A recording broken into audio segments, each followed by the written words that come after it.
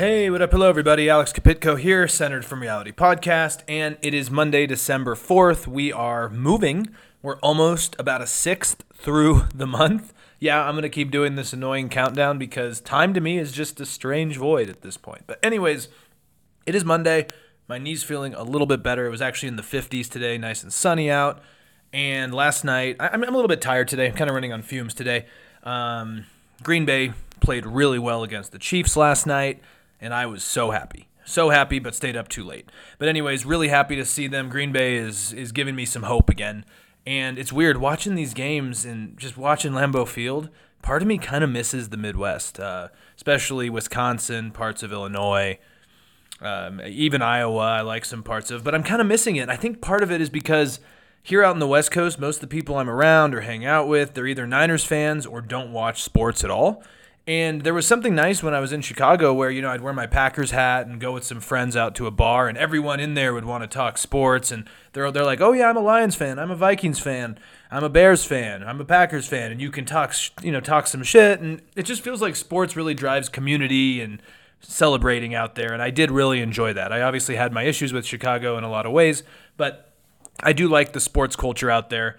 I also liked going to some Northwestern games. They're obviously not good in the Big Ten compared to like a Michigan or whatnot, but I do like the sports culture out there, and I will miss that. The mixture of good food and good beer and good sports is pretty fun. So anyways, not a sports podcast. I'll spare you guys. But at the end of the show, if we have time, I want to talk about Nicolas Maduro. I haven't talked about him, Venezuelan. I mean, they call him a president. I call him an autocratic dictator, but there are reports about him holding a referendum that a lot of people think is just to distract from his public policy failures, but basically the referendum involves invading, or annexing is a better word, Guyana for oil, because apparently they're arguing they can't get any access to these massive discoveries of oil off the Guyanese coast, and basically, people wonder, he's facing an election next year, obviously unpopular, the country's a shit show. Does he annex Guyana and do that?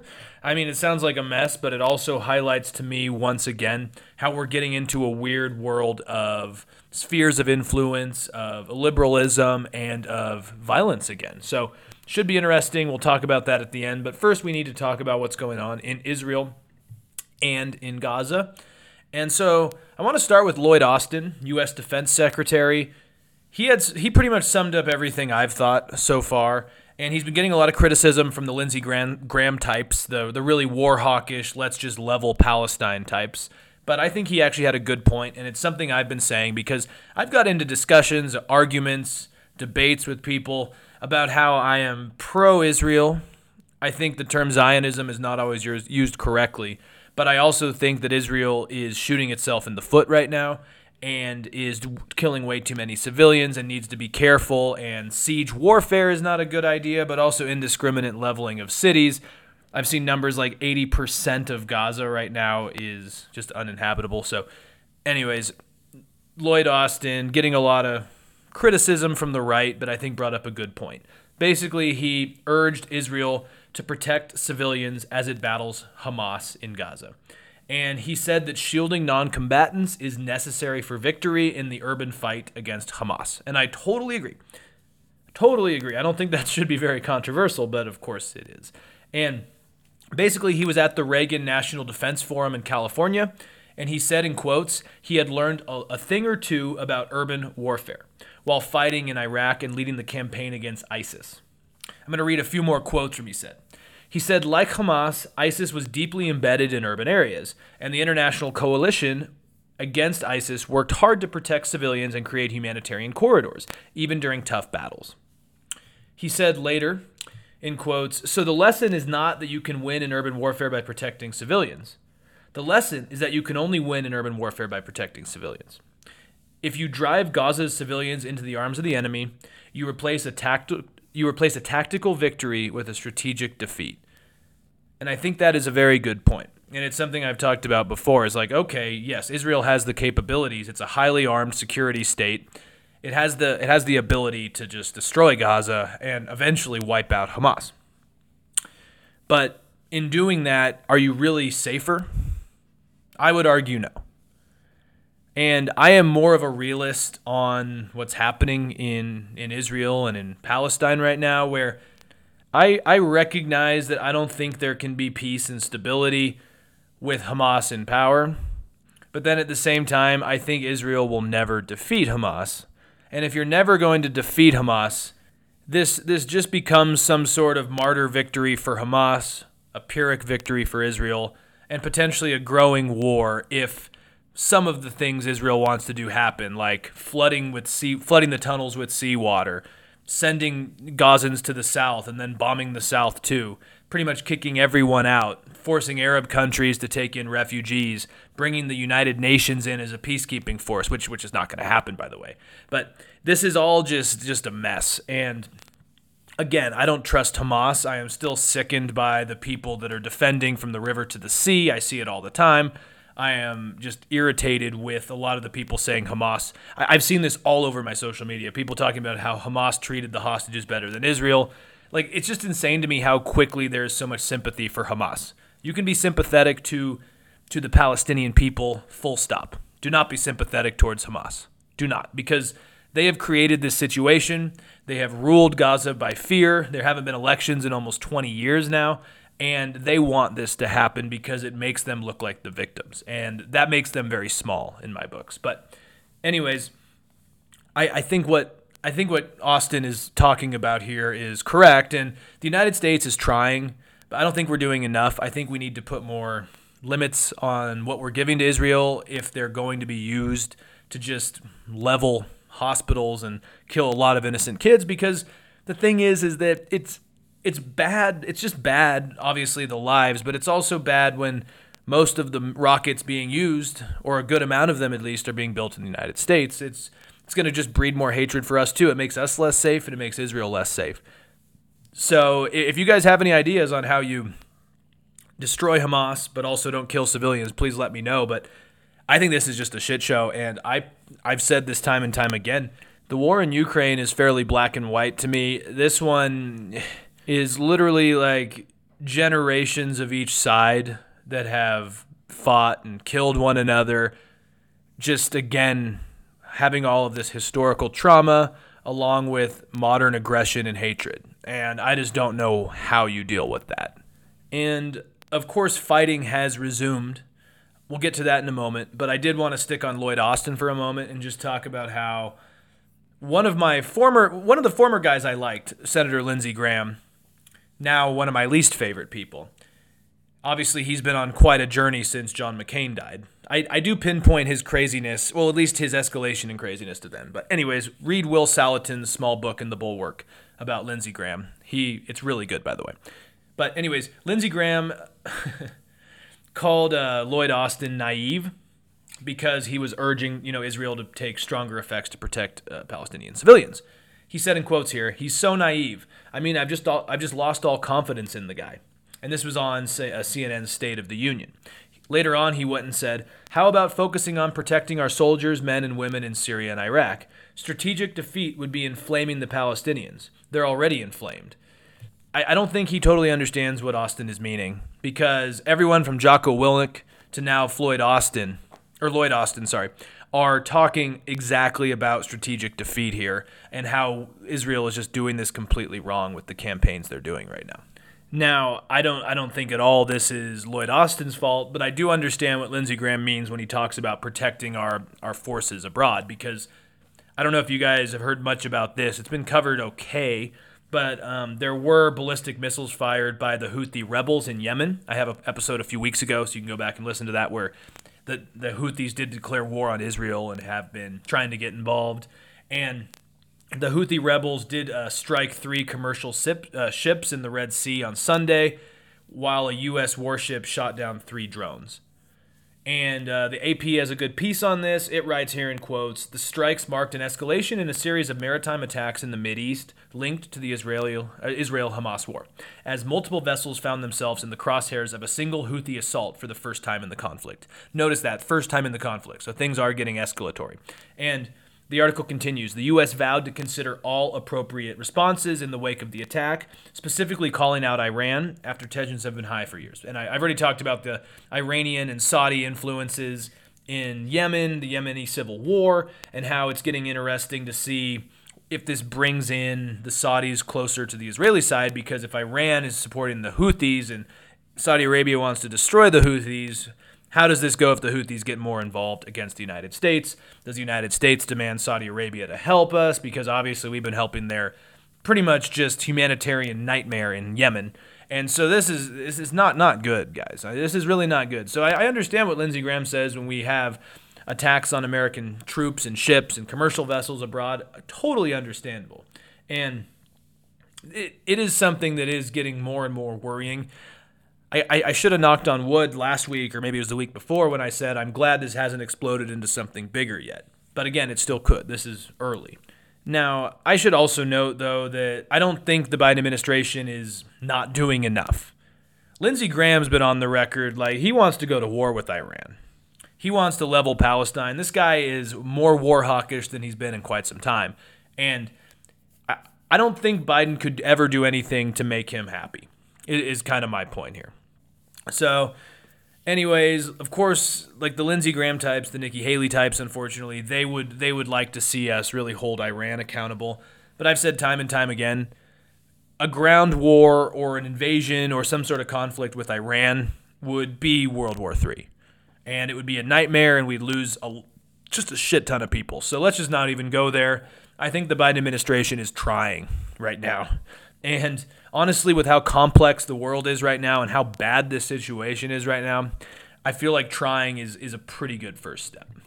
Now, before we get into the chaos in Gaza, as people are fleeing south and there's still reports of bombings and now they're heading to Rafah. Anyways, this is lovely. Speaking of our buddy Lindsey Graham again for a second. Basically, Liz Cheney was on John Dickerson's... she was doing an interview, with John Dickerson on CBS, and she was talking about how the U.S. is sleepwalking into autocracy or a dictatorship, I guess is what she said, and I agree with her. And she's very obviously concerned about Trump 2024. I think a lot of us are. I definitely am, as you guys are pretty aware. But Graham responded when he was on State of the Union on CNN on Sunday. He said that Trump was a better president than Biden, and Liz Cheney just has personal grudges with Trump, and that it's not a big deal. He's not worried. It's overreaction. Lindsey Graham needs to get his head out of his ass or whatever's happening to him, because it is getting really just tiring watching these people defend reality. So anyways, Lindsey Graham, not my best guy, but I just wanted to add that in there for a second. So let's get to, unfortunately, Israel and Gaza and what is going on there. And I guess it would be a bummer if I didn't say this as well, is that there's also not a lot of talk of what's going on in North Israel or on the Lebanese border, but there's also still a lot of rocket exchange, Israel sending rockets over into Lebanon, and Hamas doing some small operations there as well. So, I mean, there's still so many pieces here. But anyways, the ceasefire obviously ended, I think it was on Friday, right? Yeah, on Friday, and now actually some of the most intense Israeli airstrikes of this entire situation have started. And Reuters, which I really like their coverage on this, writes here in quotes, "Intense Israel airstrikes hit the south of the Gaza Strip on Monday, killing and wounding dozens of Palestinians." And guys, this is the part where I do take issue, is that this includes areas where Israel had told people to seek shelter. Residents and journalists on the ground have reported this. And then you also have Israeli troops and tanks moving their ground campaign against militants in the south. They gained, obviously, as we've talked about, the north has been pretty devastated. They've gained a lot of control of that. And now they are moving south. And some of the people that are, almost like completely supportive of Israel will talk about how, well, in the south, Egypt should have been more willing to take in refugees. The problem here, and I've talked about it many times, is that a lot of the Arab world looks down on the Palestinians. There is a lot of internal, I don't know if racism is the right word, but there is a lot of, just discrimination. And also at the same time, I've also read some interesting pieces and listened to some takes on podcasts about how Some people also think that a lot of the Arab world doesn't want to take in Palestinians because they think if they take them in, they will never go back, because Israel wants these countries to take in the Palestinians so that they can take Gaza and the Palestinians will never come back. Again, I think there are radical fringes inside of Netanyahu's government that want that, but I don't know if that is generally what everyone wants to do, and I don't even particularly know if the United Nations or the United States, for just a couple, would actually really try to let Israel do this. But then again, yes, I'm not surprised that there are some factions inside of Netanyahu's coalition, and he probably sympathizes with this as well, because he is a hardliner and quite a nationalist, that if you have Egypt and Jordan, for example, just to name two, take in Palestinian refugees, it empties out parts of the Gaza Strip, and yes, they can eventually control it and, expand.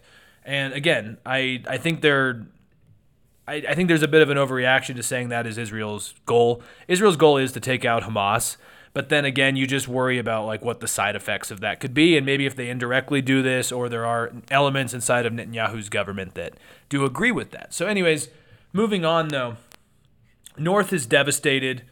Israel is starting its bombing campaign in the south. This is where pretty much the 80% of Palestinians that have been, or of Gaza's. So, okay, let me go back. Reuters notes that about 80% of Gaza's 2.3 million people have fled their homes in the bombing campaign.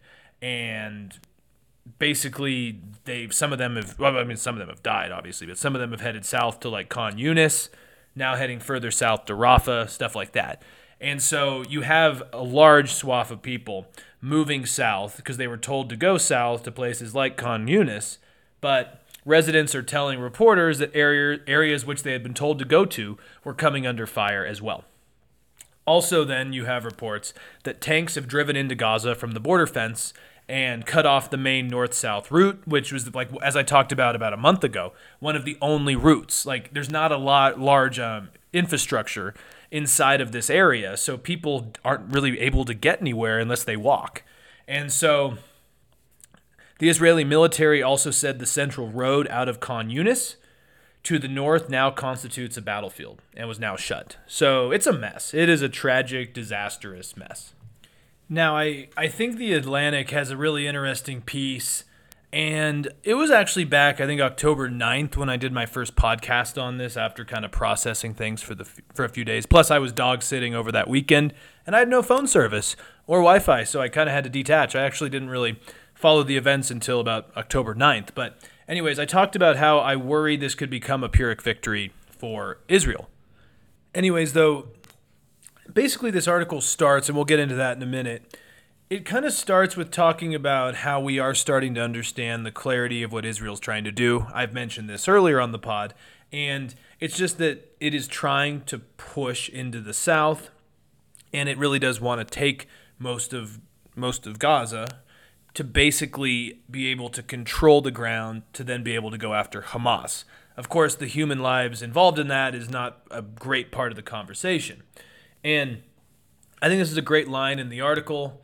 By the way, the article is called Israel's Impossible Dilemma by Hussein Abish. He's an interesting guy. I don't always agree with him as their writers, but he's a senior resident scholar at the Arab Gulf States Institute in Washington. Smart guy, but interesting lens on these issues. But anyways, he writes, as a consequence, obviously talking about the next phase we're starting to see, in quotes, the next phase of this vicious conflict will almost certainly lead Israel to an inevitable dilemma, whether to grant Hamas a small and ultimately hollow victory, or a much larger and all too real one. And again, I think he writes out a scenario that's pretty accurate. He talks about how the next phase is clear, seizing all of the above-ground urban areas in Gaza's south, just as it did in the north. He also talks about how then there will be a battle for control of Hamas's underground equipment, its network, its fighters, etc. And interestingly, the Politico has a piece, I don't know why I laughed, but it's just kind of insane, but Israel may seek to destroy the tunnels once everyone's out of there by flooding them with seawater. Again, I don't like the idea of once everyone's out of there, because that just sounds like an occupation. And I don't like to use the settler colonialism rhetoric or the occupation rhetoric because I don't think it usually is true or holds up well with what we're talking about. But in this case, getting everyone out of there so then you can literally flood the tunnels potentially is kind of insane to me.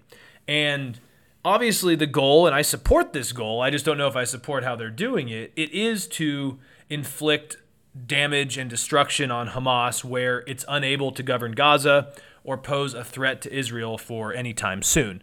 The problem is that's impossible. As I've talked about, it's not going to happen. He writes here in quotes, Hamas is a brand name, not a list of individuals and objects. Israel could destroy its leaders and all of its equipment, declare victory, and leave Gaza to its fate.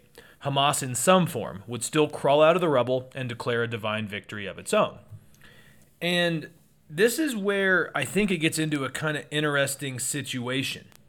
And it's that I think you could see both sides, or one of the two sides, and I don't even know which one, facing a Pyrrhic victory.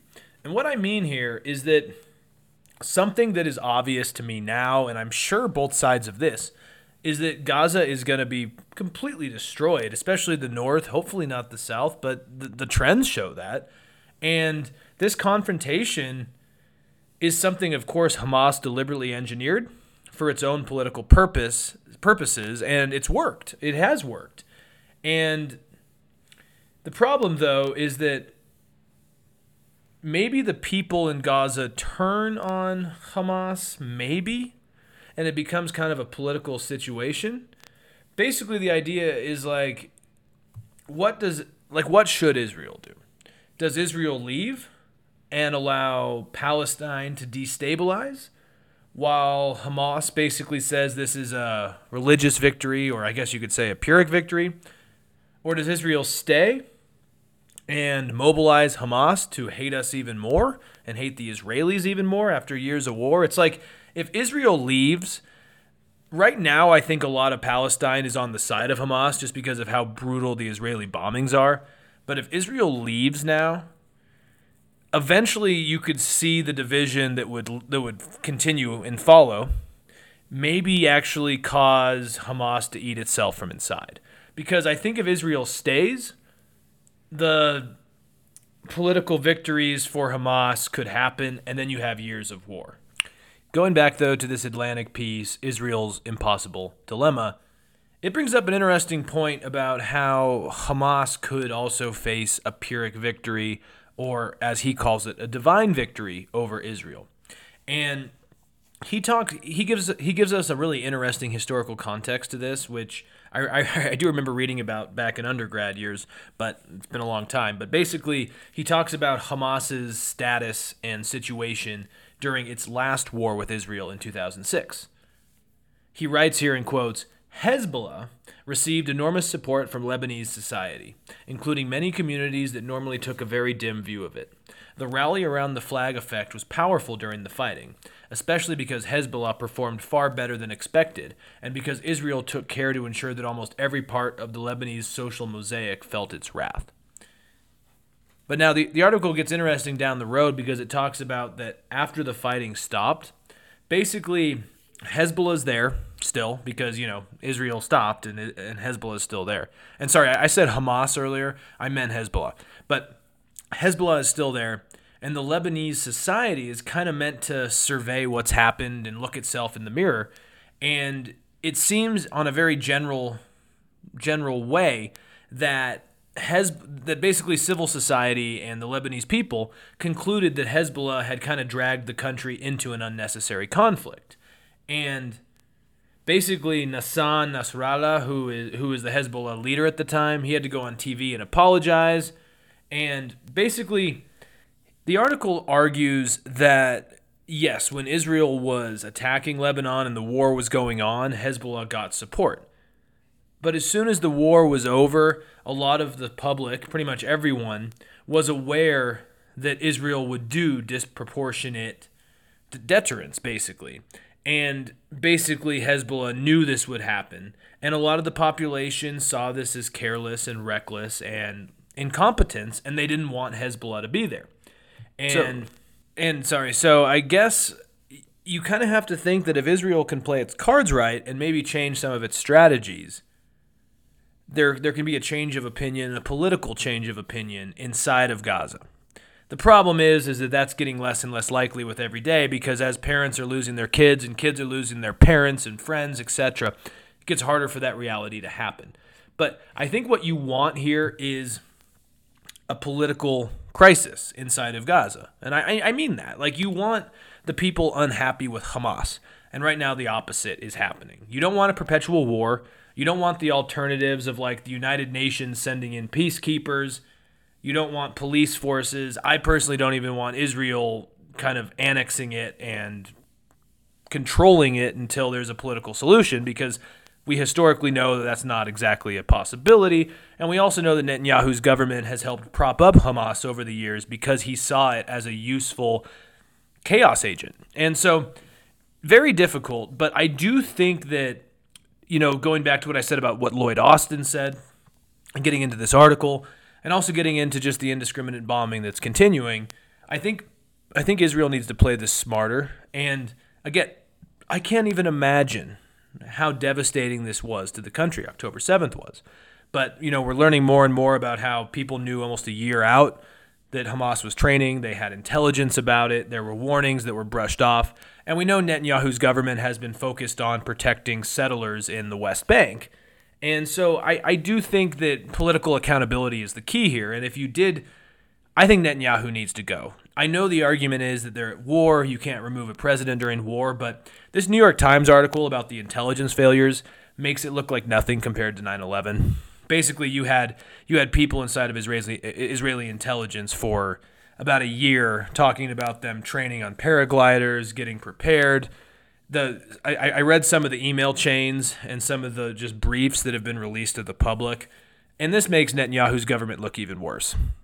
This looks significantly worse than the intelligence failures prior to 9/11. And so I don't know if you can have a rational solution to this on the Israeli side unless you get rid of the people that completely neglected this.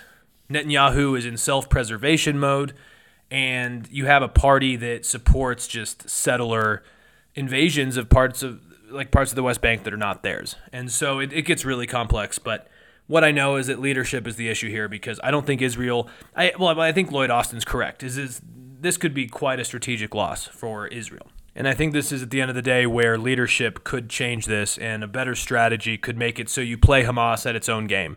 Because strategy, messaging, and knowing how Israel is going to react has always been how these groups act. So, dark stuff, but we will move on. So the last thing I want to talk about as briefly as I can, I'll start by just mentioning in autocratic countries, they hold referendums a lot of times. This has happened in Pinochet's Chile, which ironically actually brought him down because there was a strong no campaign. That's a story for another time. But basically, in a lot of autocratic countries, they hold referendums to, put a guise up where it looks like you have a destitution happening. You, of course, doctor the outcome, you rig the votes, and usually you come out with like 99% or 95% yes on the referendum. Usually there's never an organized no campaign. And the reason I talk about this is because Viktor Orban, God, Freudian slip, Nicolas Maduro did this in Venezuela recently. And a little side note is that, we talk about the South China Sea a lot and how China claims parts off the coast of Vietnam that are not legally recognized as part of China, but China claims they are. Well, Venezuela has a thing going on where basically Venezuela claims like a lot of the east coast of Guyana and a lot of the water outside of it, south of Trinidad and Tobago. And what's happened is that, I think it was in 2015, ExxonMobil made a series of massive discoveries of giant oil reserves. Some are in Venezuelan waters, some are not.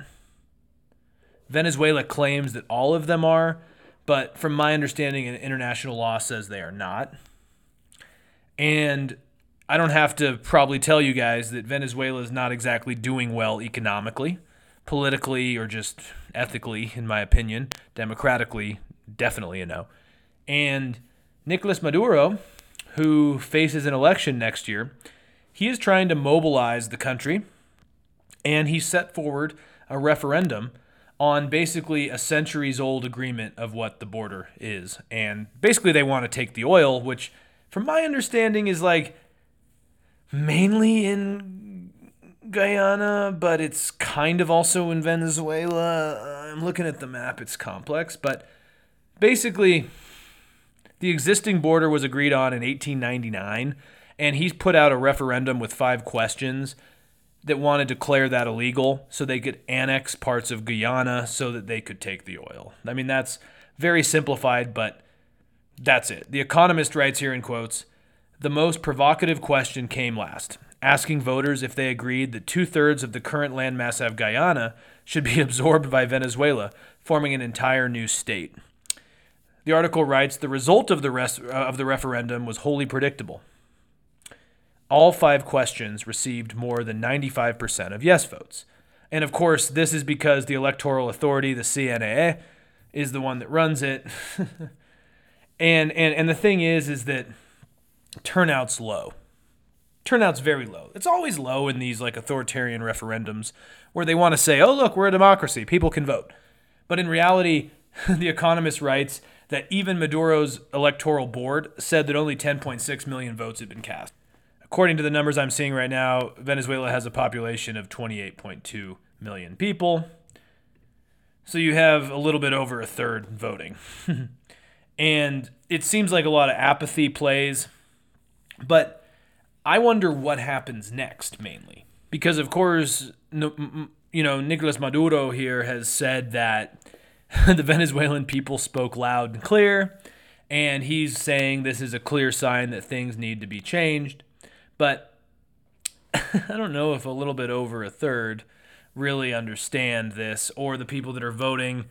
It's just a mess. And also the thing here, too, is that The Economist argues, and I probably would agree with this, is that this seems like kind of an own goal for the Maduro regime, because we have to remember that the U.S. lifted quite a range of sanctions for another 6 months or so. Also, in October, representatives of the regime signed an agreement in Barbados with members of the opposition over how the election might be held. Basically, when you look at that and also look at the United States lifting sanctions, this kind of means that right now the regime can begin selling oil at prices that are not discounted on the black market. They can sell it at current market prices. And Maduro, my argument would be is that Maduro needs the country to keep failing to maintain power. He doesn't want a democratic process. He doesn't want a better electoral system. He doesn't want Venezuelan oil, in a sense, being back on the market at market prices, because what that means is that he's not a pariah anymore and he can't have such an iron grip on the people. But then you have Vladimir Padrino Lopez, who is the defense minister of Venezuela, and he issued kind of a threat/non-threat against Guyana. He said the border dispute is not a war for now. But then he also said it has a massive military advantage over Guyana. But the problem here is that, look, I don't like Luis Inacio Lula da Silva, who is the president of Brazil. I don't like him. He's enough of a leftist that he has kind of ignored blaming Maduro for the economic disaster that Venezuela is right now. When it has comparable inflation rates to Zimbabwe, I think you probably have a problem. But anyways, the thing is, the United States and Brazil would swiftly come to Guyana's aid. It's stupid. It's an own goal. I think an own goal is the best way to put this. But Maduro's a survivor, and he is trying to rally the people towards a nationalist cause to bring in more oil, more domination, and again question outsiders. Because this is a guy who is hesitant of international organizations, hesitant towards rival states in his area. And he's quite he's kind of what I would call a socialist nationalist, where you nationalize all of your organizations and you socialize a majority of them as well, and it becomes just a nightmare. I don't think this is going to be his Waterloo by any means. Maybe it's a liability. I don't particularly know. But the fun thing here is that, they're talking about how they're trying to open elections in Venezuela. I don't see it happening.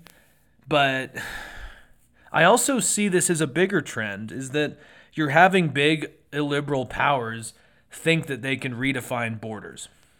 And Our entire international system right now functions off of the acceptance that you can't just go in and annex countries.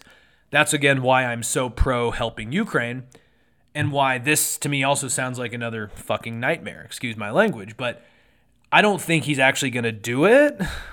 I hope not.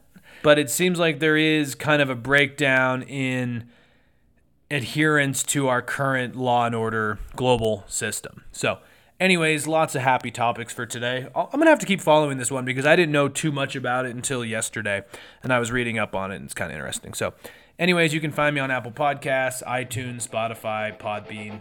I think you guys know the rest. Have a good day.